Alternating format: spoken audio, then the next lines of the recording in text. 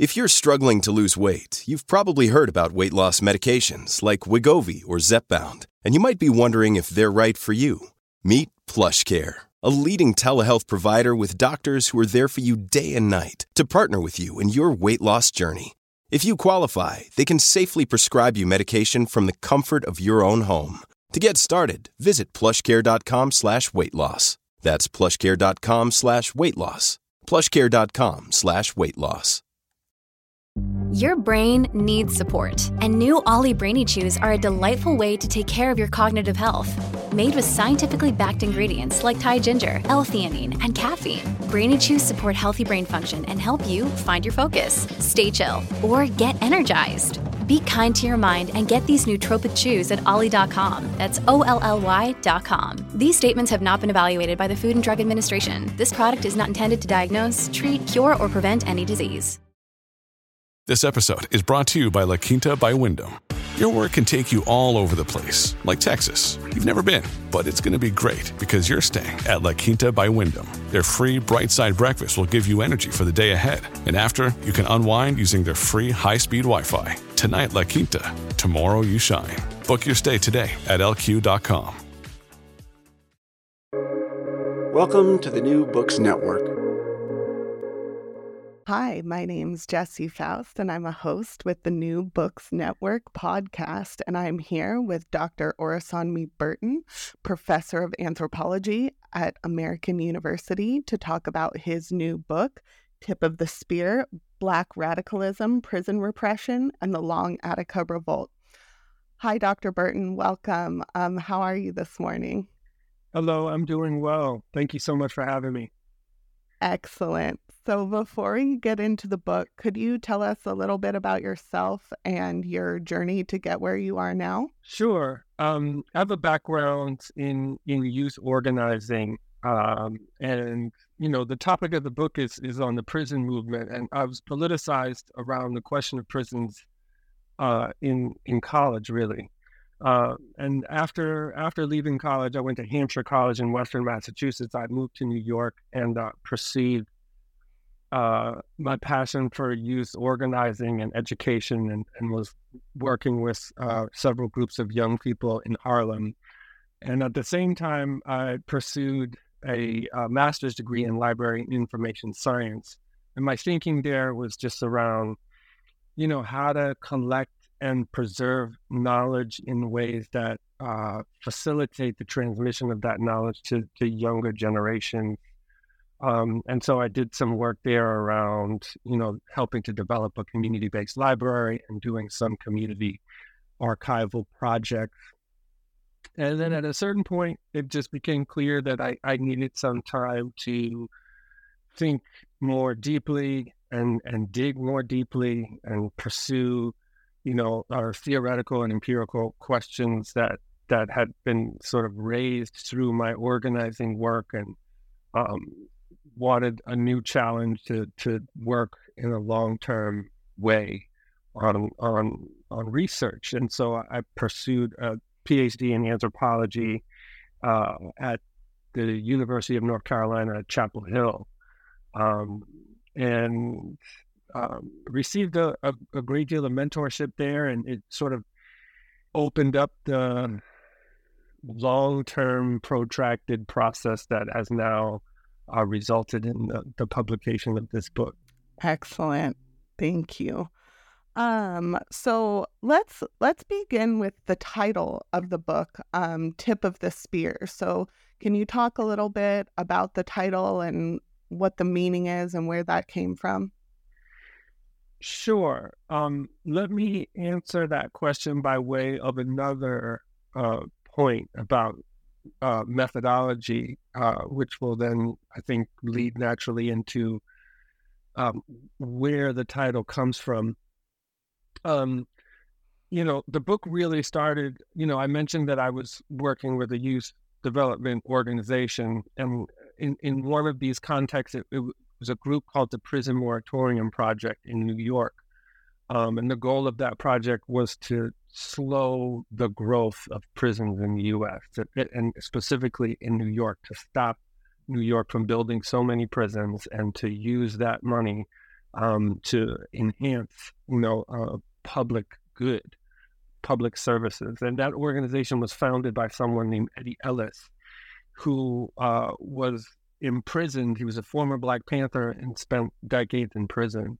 And so I learned from Eddie while I was working at the organization, but when it came time to do my dissertation, he was one of the first people that I interviewed. And in that interview, which lasted 6 hours, it was quite transformative. But one of the things that came out of the interview was an assignment, essentially, that he gave me, an intergenerational assignment. At this point, it was the beginning of my sort of research. I was still sort of trying to figure out what my questions were. And he essentially said, we meaning, we who participated in this, what's called the radical prison movement, a social movement that emerged from the prison. And he was a part of this movement. He says, we have never been able to prove that our analysis is a better analysis. And we need someone to use the tools of academia to see if they can do that. And so it didn't dawn on me right at that moment, but over time, that sort of assignment and the significance of what he was asking and demanding became clear. And so that's actually what I started to pursue. And that's really the genesis of this project and the genesis of this long-term learning experience, was transform my consciousness and enabled me to write this book. And ultimately what I realized was that the analysis, the Black radical analysis of prisons, of mass incarceration, of criminalization, is an analysis that, what is unfolding in the U.S. through these institutions of criminal justice is a form of undeclared warfare. And that this was very clear to people who understood themselves to be radical and revolutionary in the 1970s. And it was also extraordinarily clear to people who were on the other side of that struggle, right? So administrators of the sort of repressive apparatus of the state that were dedicated to sort of ensuring that this movement did not flourish, that it in fact died. So that's the overall genesis of the project. And we can talk more about method if you want to, but essentially, tip of the spear is a term that comes from people who were engaging in this movement, who understood themselves to be the tip of the spear. Imprisoned Black revolutionaries understand themselves to be the tip of the spear. This is a military metaphor that refers to forces that are the first to be deployed in a combat situation. So they're the most vulnerable, but they're also the ones who can penetrate the first line of defenses of an enemy in order to open up more capacity for different kinds of struggle. So there's different ways that term can be employed. And, I could go on and on about it. I'll spare folks. But ultimately, it's a term that references this idea of undeclared war. It's a term that comes out of the organic theorization of people who were at the front of this war. And it grows out of this much longer Black radical intellectual tradition that I'm excavating as part of this project. Wow. Yeah. Thank you. And I would love to get a little more into methodology. And I think that also leads well into my next question about how your study of Attica differs from other studies. Right. So the book, one of the terms in the subtitle of the book, which is a term that I kind of, developed to distinguish this project from other projects, is the Long Attica Revolt. So some of your listeners might not know, many probably do. Attica is a prison in Western New York. It's one of the most famous prisons in the United States, if not the world, because of a massive prison rebellion that erupted in Attica between September 9th and September 13th, 1971. And that rebellion was viciously crushed when the governor at the time, Nelson Rockefeller, with the authorization of President Nixon, authorized a state assault force to massacre the rebels and, in fact, 10 of the prison guards who had taken hostage, killing 39 people in one of the bloodiest single day encounters in the U.S. since the Wounded Knee massacre in the 19th century. So the story of Attica has been told over and over again, and it's been told in a really particular way that focuses on it focuses on the unfolding of the rebellion within Attica prison. It focuses on the demand that the incarcerated rebels had to reform and transform the brutal conditions in Attica. In some ways, it exceptionalizes the violence that was happening in Attica. And this dominant narrative, what I'm arguing is that this dominant narrative excises Attica from a much longer Black radical and revolutionary genealogy. Okay, so what I'm arguing is that we need to conceptualize the long Attica Revolt. So even if we just think about what was happening in New York, and this book is very much focused on New York, although I'm hoping people will understand the global ramifications of what I'm talking about.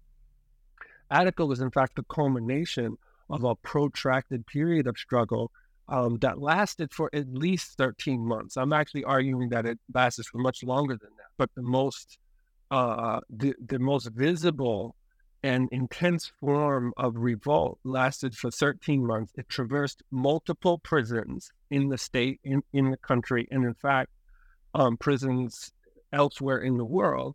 And the demands were not purely about how to reform or improve Attica prison. The demands were about how do we transform society such that prisons are no longer necessary to contain, people who are rendered surplus by capital. So in other words, the Long Attica Revolt was an abolitionist revolt. It was an anti-colonial revolt. It was a revolutionary revolt.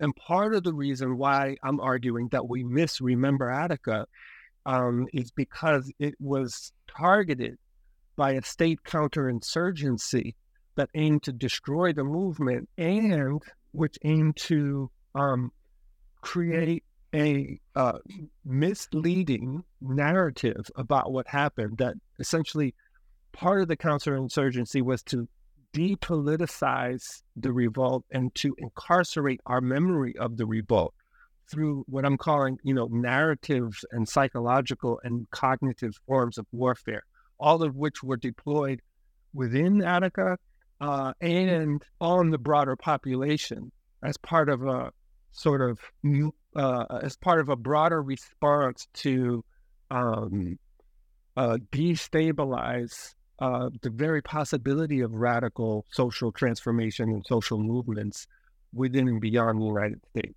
So it puts it in a much broader context of global decolonial struggle and anti-colonial struggle. Wow. Yes. Thank you. And, so you talk about, in terms of your methods, you talk about an archive and theory-driven narration, an archival war, and your project in terms of accountability to intellectuals, combatants, and ancestral traditions. Could you talk a little bit more about that? Sure. I mean, Attica's been told, the story of Attica has been told over and over again. And part of what has happened is that these narrations rely primarily on the state archive as the sort of evidentiary basis to tell the story. And the state archive is a counterinsurgent archive. It necessarily truncates certain kinds of narratives that aren't legible to the state and its, sort of liberal rationality, right? There are all these other ways of conceptualizing, narrating the revolt, and in different domains, right? There are different domains of revolt and rebellion that can't fully be captured or conceptualized through liberal regimes of knowledge, right? The state primarily understands the rebellion on a physical, material level, like when individual people and groups of people step out of place, when established routines break down. That's what they understand to be rebellion. I don't take the state archive as my starting point in my work. I actually take the narratives and conceptualization of incarcerated participants in this rebellion as my starting point. And not only that, actually, my starting point is a subset of the sort of incarcerated population, which are people who understood themselves and were understood by the state to be revolutionaries. And these are the precise people who have been excised from this narrative as part of this sort of broader project to create or to domesticate the rebellion, to create this liberal narrative that the rebellion was all about. People just wanted to be treated like human beings, and they just wanted, fuller inclusion into U.S. society. It's not that that's all false.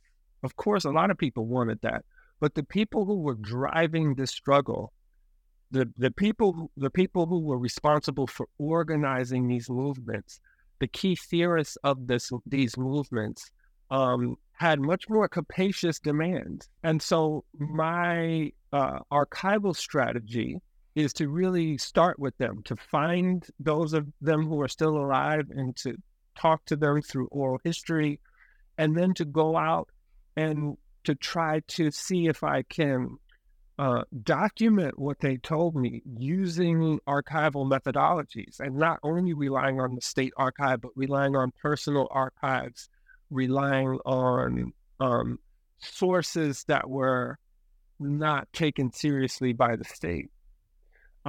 So that's the starting point. Archival war has to do with the fact that most of the sort of Black radical archives that I needed, or not most, many of the Black radical archives that I needed to tell my story are actually in the possession of the state.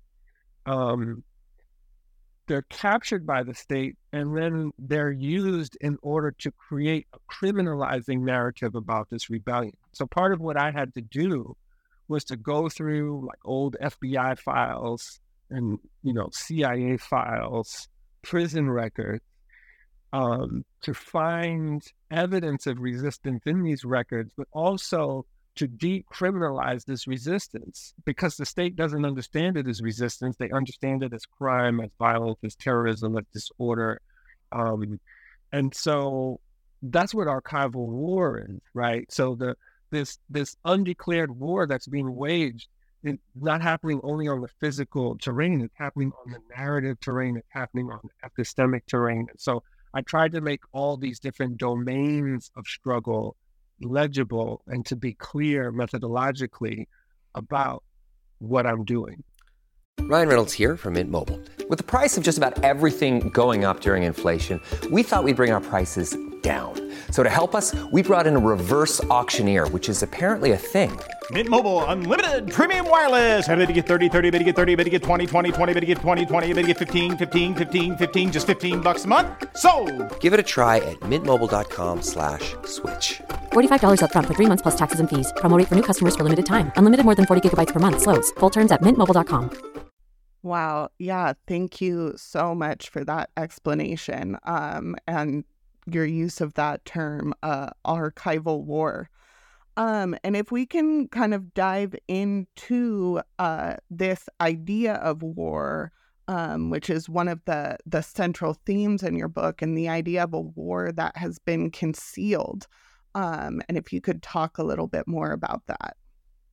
Sure, right. So, yeah, that's the overarching argument of the book is that prisons are a domain of hidden warfare. And I'm trying to take the prison out of narratives and discourses of criminal justice, which I argue obscure more than they reveal, and to demonstrate the prison as a dynamic, flexible, constantly reforming technology of counterinsurgency and counter-revolution that masquerades as an objective, apolitical crime control apparatus. And so I'm thinking specifically about the period of around 1967, in which there were massive urban rebellions, Black urban rebellions erupting all over the United States. And one of the strategies that state actors within sort of the repressive apparatus deployed in order to contain these rebellions was incarceration. They were attempting to contain these movements. Now, if you look at how they were thinking about these rebellions, they were thinking about these rebellions, they meaning sort of people like J. Edgar Hoover, people in the House Internal Security Committee, high-level sort of police administrators. They were thinking about these urban rebellions as the precursor to guerrilla warfare. Now, some of the people who were practicing or participating in these rebellions were thinking about them in the same way. So prisons were used as a counterinsurgency strategy to contain this population that was increasingly restive. But this strategy, I argue in the introduction, essentially backfired because prisons were not designed. The administrators of this counterinsurgency underestimated the dynamism of the sort of political ideology, the dynamism of this population that they were trying to contain. So they thought that if they just crammed all of these people into prisons, that would be enough to contain this movement. But instead it backfired, and you see this emergence of prison rebellions all over the country at this moment. Now, Attica is the most famous one, but they happened all over the country, in fact.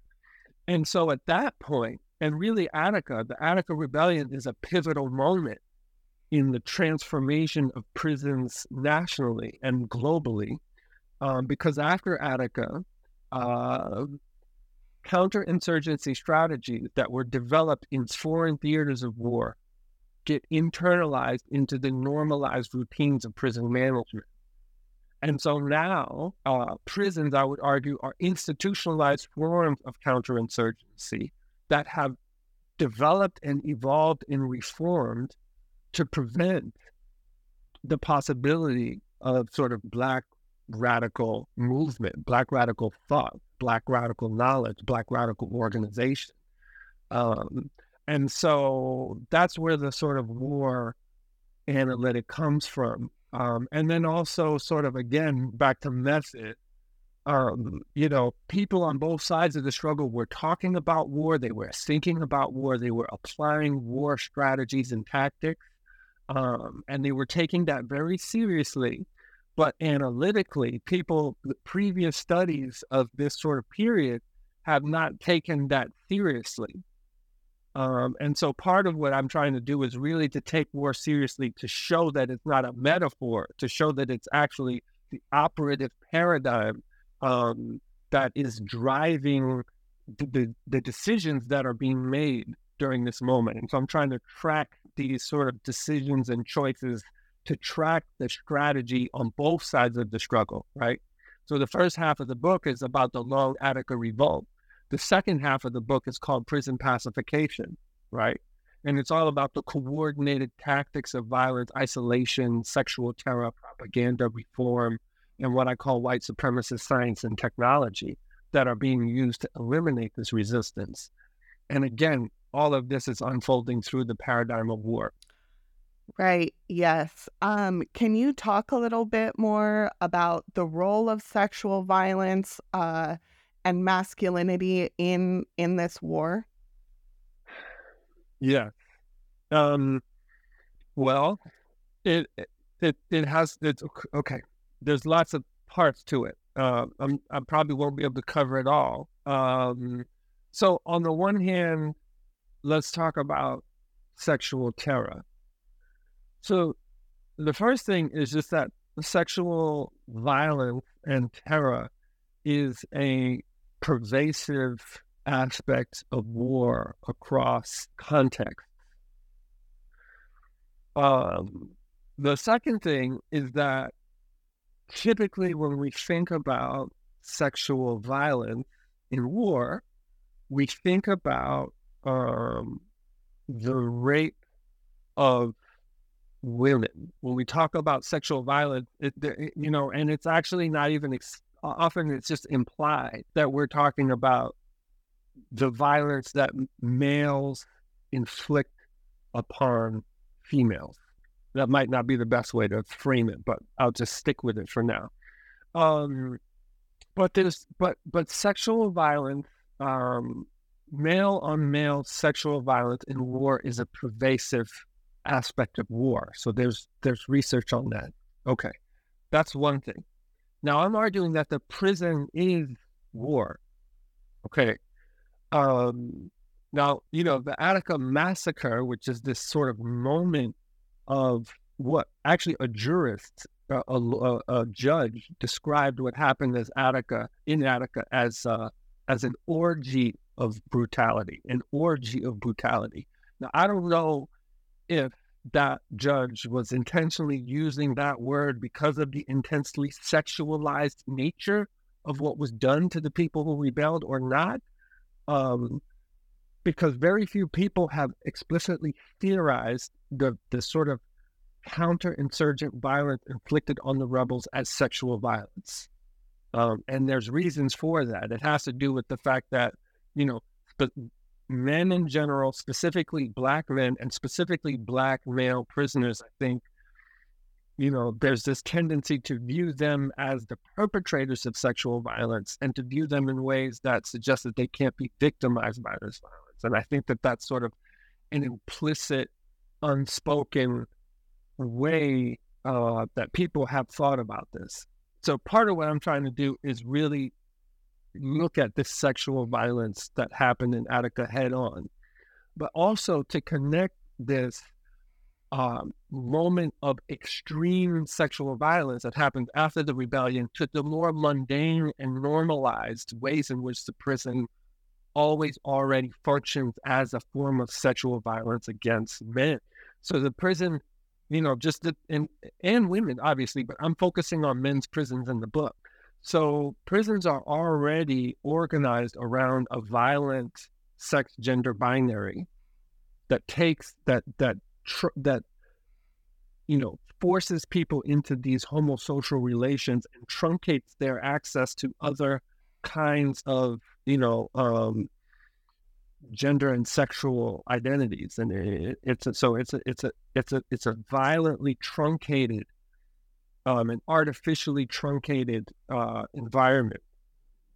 The normalized strip searches and body searches. People in women's prisons have theorized, body cavity searches as a form of state-sanctioned rape. But this is also a normal routine that happens in men's prisons as well. So these are normalized rituals of sexual violence. And so part of what happens in Attica is the response to the rebellion is intensified. And you see the way in which sexual violence becomes a key form of counterinsurgency, because it's one of the most profound ways that you can dehumanize someone, right? And it's one of the most profound ways that racism and white supremacy manifests through the weaponization of sexuality. Okay, so that's the part about sexual terror. I'm making another argument about Black radical masculinity. I'll try to be a little bit more brief with that one. Essentially, I'm arguing that we have to think in more capacious ways about the sort of Black radical masculinity that's being asserted by these incarcerated men.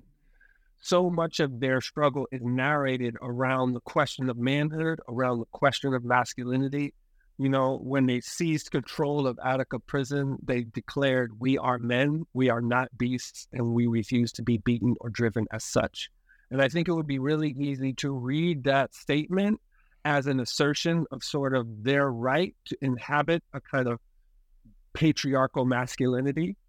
And I think a lot of people tend to read those assertions in that way, which is not to say that that's always wrong, right?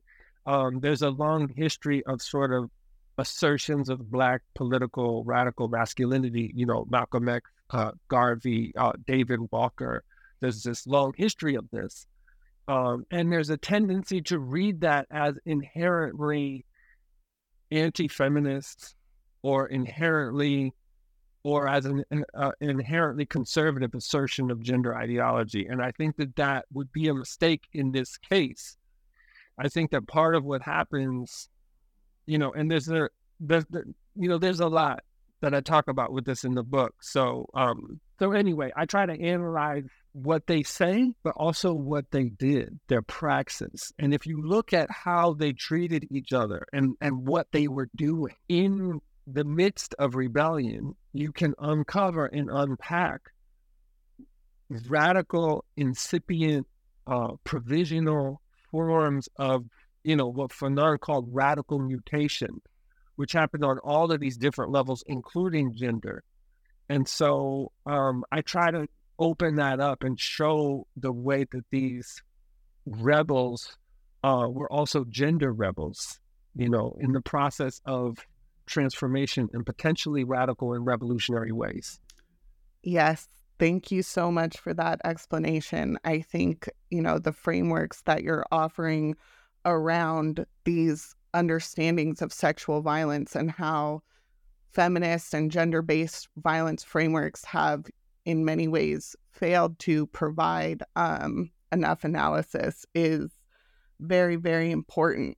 So you talked a little bit about prison pacification and the science and technology of white supremacy. And I was hoping that you could explain that a little bit more. I mean, the shortest, the most concise way I know how to say it is that, these state actors pursued every possible means available to them to figure out how to assert control over radicals, revolutionaries, dissidents, malcontents, people who just would not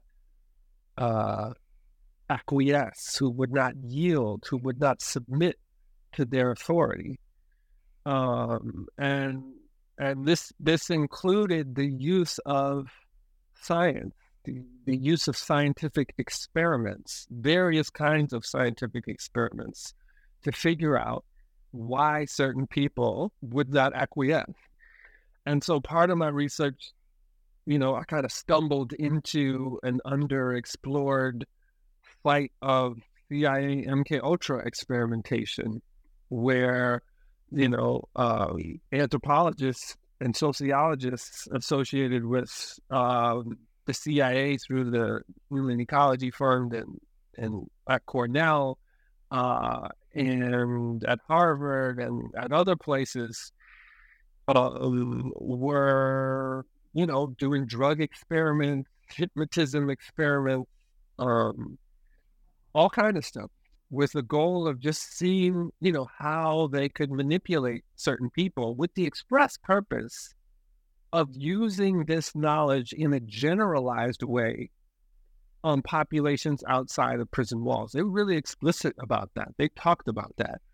And so, it's hard stuff to do research on because, people work very hard to hide their actions and mystify their actions. But I was able to do a fair amount of, I think, exposing of these methods and of some of the people previously unnamed individuals who were part of these struggles. And I wrote a spin-off essay in True South called New Docs Link CIA to Medical Torture of Indigenous Children and Black Prisoners, essentially showing that,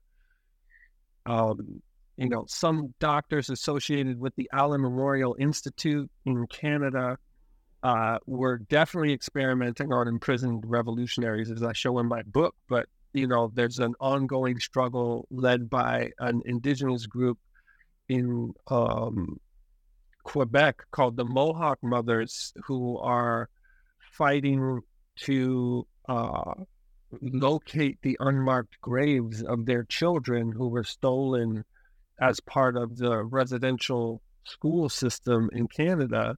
And there's evidence that some of the same doctors who experimented on Black prisoners that I show in my research may have also been experimenting on stolen indigenous children, right? So the use of science, in the New York prison system in 1966 became one of the first locations where sort of rudimentary, they would be rudimentary now, but at the time, 66, 67, it was cutting edge, the use of computers in criminal justice, so-called criminal justice, as a way to facilitate and streamline the collection of intelligence across, prisons, police, court systems, and different municipal systems, right?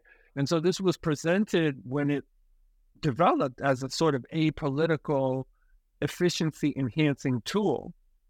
But then if you look at the people who were responsible for administering this, if you look at what they're saying to each other, they're talking about counterinsurgency. How do we identify revolutionaries? How do we keep revolutionaries away from other groups to prevent those groups from being radicalized? And they're talking about the computer as a way to enhance or facilitate that.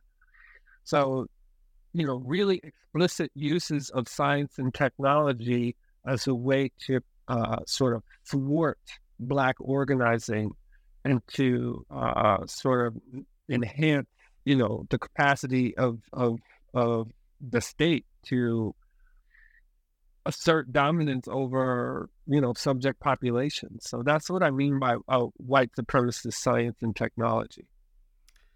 Yes, absolutely. Thank you. And I think that's so, interesting to think about now, especially as technology, both inside and outside of prisons, has evolved so much in the ways in which the state is using that now on ongoing Black radical movements, both inside and outside the United States. One thing and that I really loved is that you wrote, there's no comforting resolution in this book.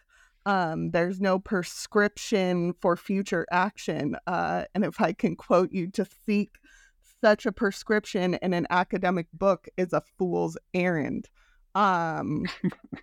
Which I love, because there can be such pressure, I think, for books like this to, make some kind of prescription or resolution.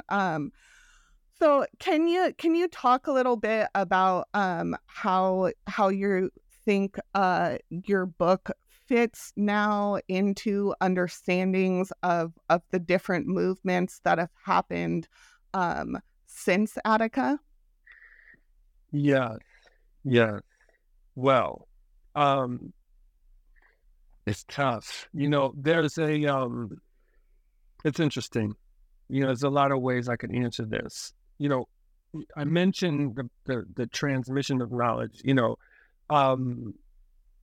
Part of what the prison is designed to do is to not only incarcerate certain people's bodies, but to incarcerate certain forms of knowledge. So the prison itself functions as a kind of a carceral archive that's designed to prevent knowledge from circulating outwards and even circulating within the prison itself through a sort of ongoing nested series of compartmentalizations. And so part of what that has meant, and part of what this book tries to do, is to decarcerate Black radical knowledge that has been sort of intentionally hidden from us for, I want to say, at least 30 or 40 years, right? Because the book takes place from 1970 to 1980. I talk a little bit about the present in the conclusion, but the bulk of the book is from 1970 to 1980. And I'm certain that most people who read the book will not know most of the history that I'm telling, or the forms of analysis and the forms of struggle, the contradictions that these movements had to face. And it's interesting because they're the same kinds of questions that people are facing now in places, in struggles around Stop Cop City, around the narrative struggle, or even what's happening in Gaza. The way that resistance is being criminalized, the ways in which state narratives truncate time to make it seem like resistance to oppression is actually the infliction of violence. It's incredible. It's incredible how predictable it is, and yet how successful it is and how tragic it is. And so, but I think a lot of movements at the moment are increasingly looking to the past, not in order to reproduce what older struggles have done, but as a sort of template for looking at, for understanding contradictions in previous tactics. And so, part of what I'm trying to do is to excavate that, and so that people who are engaged in movements now have this as a kind of resource to think through. The other thing, though, that I wanted to say is that one of the most cynical and sinister and seductive responses to the Attica Rebellion is one that I think that we still don't have a full handle on, which is why it's important to understand the counterinsurgency as a strategy that was deployed against the rebellion. And the most visible response to the rebellion was the violence that the state inflicted on the rebels. But there was also this protracted period of counter-revolutionary reforms that were applied after the rebellion. Now, I can't talk about it for too much because I'll just be rambling on for too long. But one aspect of, I call it the reformist counterinsurgency. I'm trying to help us understand that prison reform, as it emerged in this moment, was primarily about countering rebellion. How do we dole out reforms that appear to appease Black radical demands in ways that enhance our power?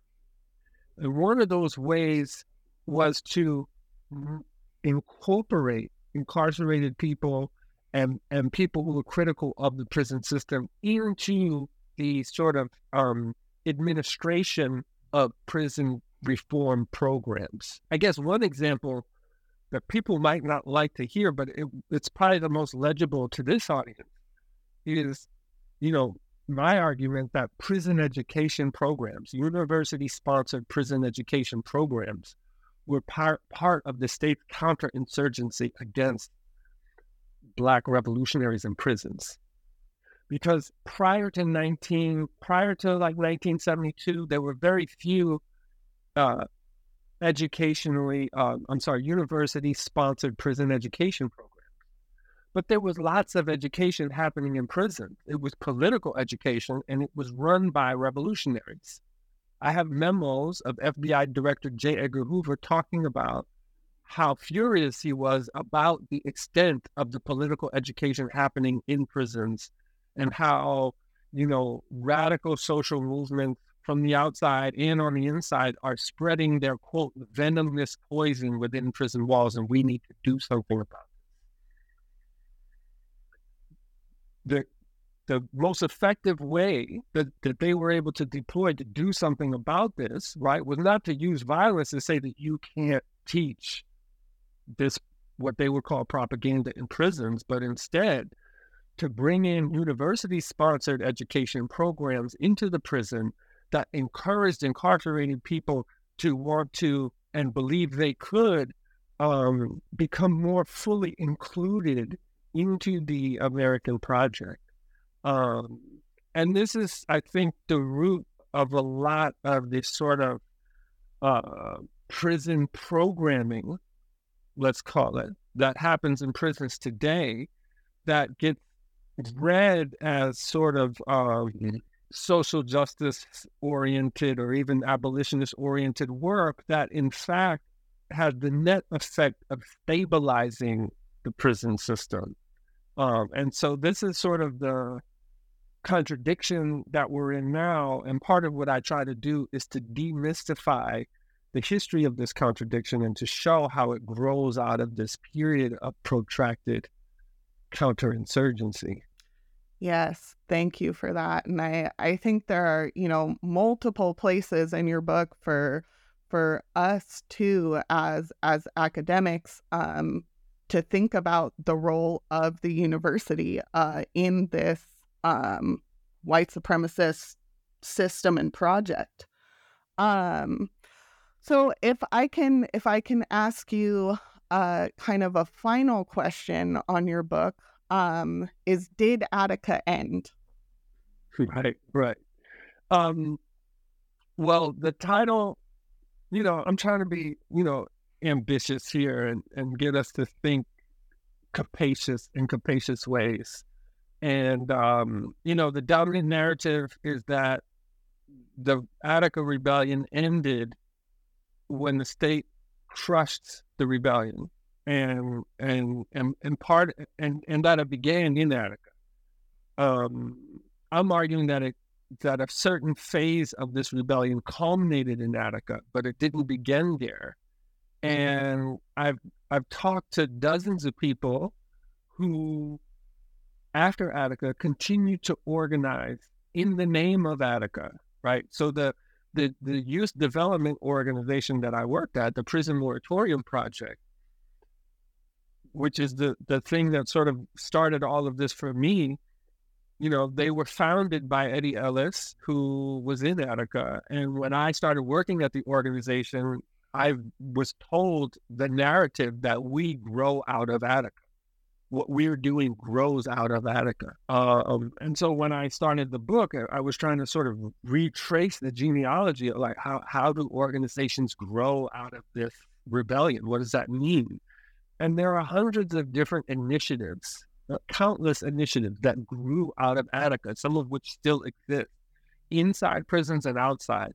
And there are people who are still struggling, who are involved in movements, who were mentored by people who were engaged in Attica. And so I think it's only by looking at social phenomena through the very narrow lens of the state that we can say, this is the begin date and this is the end date. And so in the book, the chapter that I wrote on the Attica Rebellion is called Attica, the present tense of struggle.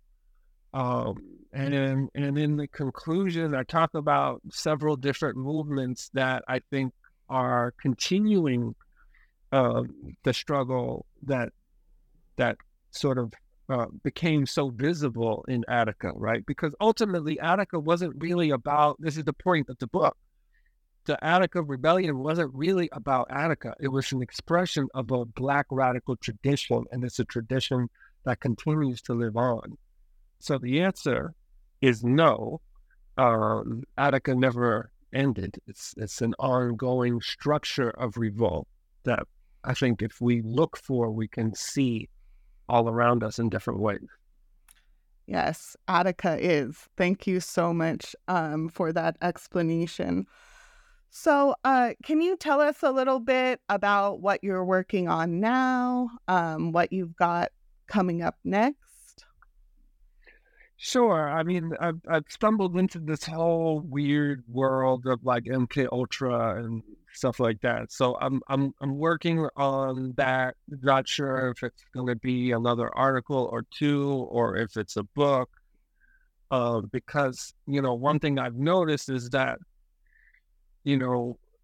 histories of sort of CIA experimentation tend not to look at like what was happening to people of color, Black people and Indigenous people when it comes to MK Ultra specifically. And it's also typically not framed in the political context of counterinsurgency, right? It's usually framed as, within the broader context of the Cold War, which of course is a key part of it. But so I'm thinking about that. And then also working on a biography of Dhoruba bin Wahad, who's a key figure in the book, who was a member of the Black Panther Party and the Black Liberation Army, and who was framed for the attempted murder of 2 police officers in 1971 and spent 19 years in prison, and eventually proved that he was framed. And that was the second big frame up that he was a part of. So he's just a brilliant organic intellectual and philosopher, and has been talking about fascism in really sophisticated ways for 40 years, and people are starting to catch up with, like, okay, yeah, we need to be thinking about fascism in the U.S., but he's one of the people who's been talking about this for a long time. So I'm working on his biography. So those are the 2 things I've got cooking right now. Amazing. I really look forward to reading both of those. So can you just tell our listeners when your book will be out and where they can find it? Right on. You can get Tip of the Spear, Black Radicalism, Prison Repression, and the Long Attica Revolt on October 31st. You should get it at an independent bookstore like Bowl Books is a worker-owned co-op in DC. Red Emma's in Baltimore. Support independent bookstores. I hope folks pick it up. I hope you read it. I hope you learn something from it, and I hope it helps us sharpen our analysis. Yes. Well, thank you so much for being a guest on the podcast. I really enjoyed our conversation. Thank you. Thank you.